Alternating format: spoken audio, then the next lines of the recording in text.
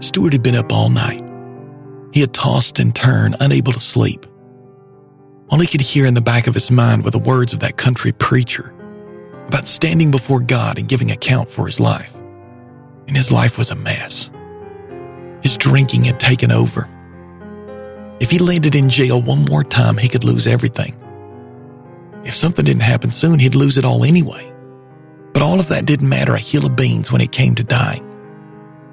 All his popularity and fame, all of his money, wouldn't change the fact that he was unprepared to meet God. Then there was Jesus dying on the cross, a bloody scene so hard to imagine and yet so passionately declared by the preacher. What am I going to do, he thought. What about my career, my reputation?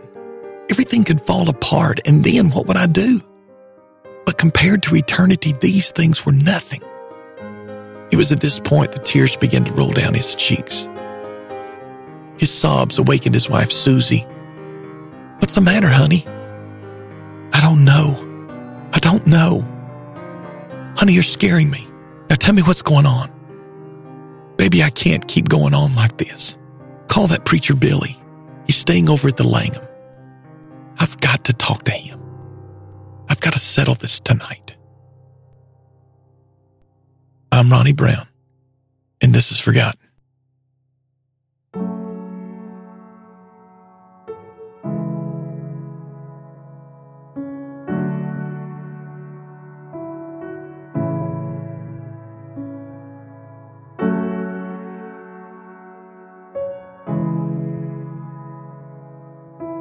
In 1949, Billy Graham's Los Angeles evangelistic crusade was off to a very slow start. Even though he had had a press conference to announce the series of meetings, very few, if any, of the local papers were talking about the event. Hoping to help the meeting, Presbyterian Bible teacher Henrietta Mears, a supporter of Graham, invited him to her Beverly Hills home to speak to a group of Hollywood personalities of the day. One of those present was the raucous and rowdy star of cowboy westerns, Stuart Hamblin. Hamblin had played lead roles in some of the many cowboy westerns in the early days of Hollywood. He shared the spotlight as a singing cowboy with popular actors such as Gene Autry and Roy Rogers and John Wayne.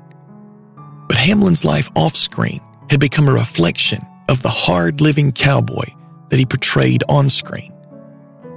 He was known for his excessive drinking and gambling and fighting, ending up in county lockups on several occasions. Hamblin jokingly referred to himself as the original juvenile delinquent. But what was happening to his career was no joke. By 1949, Hamblin's wild lifestyle was seriously affecting his life and career. That was what made this encounter with Billy Graham so unusual. The preacher and the prodigal, Hamblin was the son of a Methodist minister, hit it off at this chance encounter and became fast friends.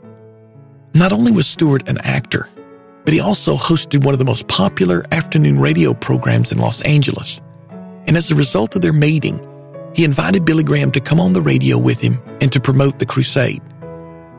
Billy agreed, knowing that this was a huge break for his endeavor. After their introduction at Henrietta Mears' home, Billy developed a burden for Stuart and was praying that he would come to faith in Christ. While on the radio, Stuart warmly conversed with the budding evangelist, invited all his listeners to come on out to the crusade. During the interview, Graham personally invited Stuart to come to the meeting as well.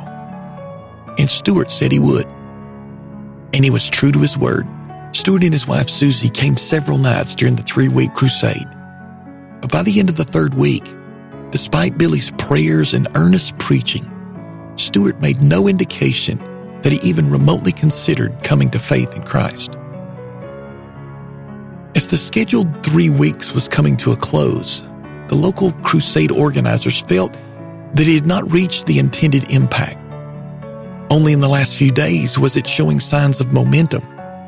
They approached Billy about extending the meeting a few more days.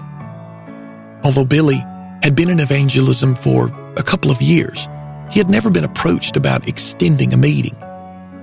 He retreated into prayer with God. He felt as though he needed some kind of indication from the Lord as to what to do. Like Gideon of the Old Testament and his fleece, He asked God for a sign, something that would leave little doubt as to what the Lord wanted him to do. One night, just before the end of the crusade, Billy was awakened by a phone call at 4:30 in the morning. It was Stuart Hamblin, and he was an emotional wreck, crying uncontrollably. He begged to see Billy as soon as possible, and without hesitation, Billy invited him over. As Hamblin made his way over to the Langham Hotel, Billy, along with his wife Ruth, awakened the evangelistic team and asked them to gather together in prayer for Stuart to be saved. It wasn't long before Stuart and Susie arrived to meet with Graham. And by the morning's light, Stuart had put his faith and trust in Jesus Christ. That day marked a transformation in the life of Stuart Hamblin. He spoke of his conversion to Christ on the radio.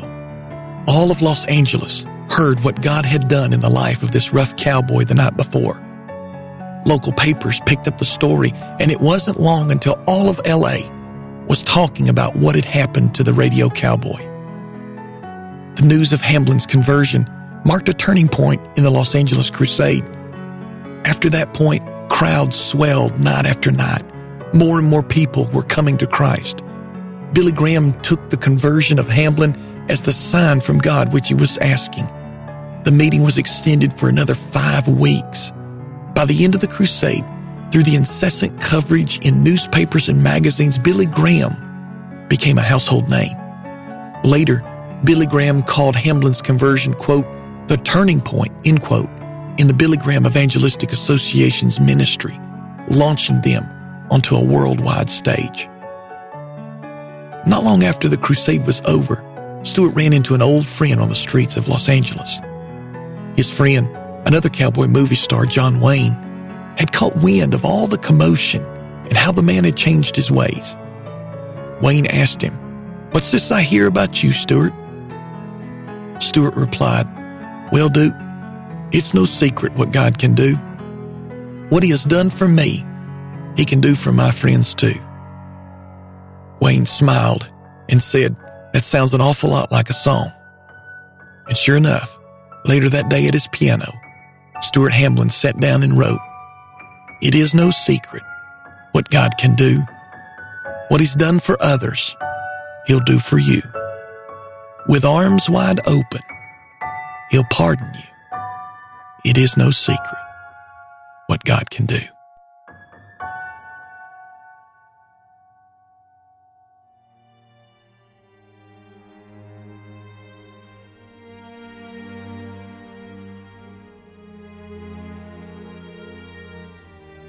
Forgotten is written and produced by me, Ronnie Brown.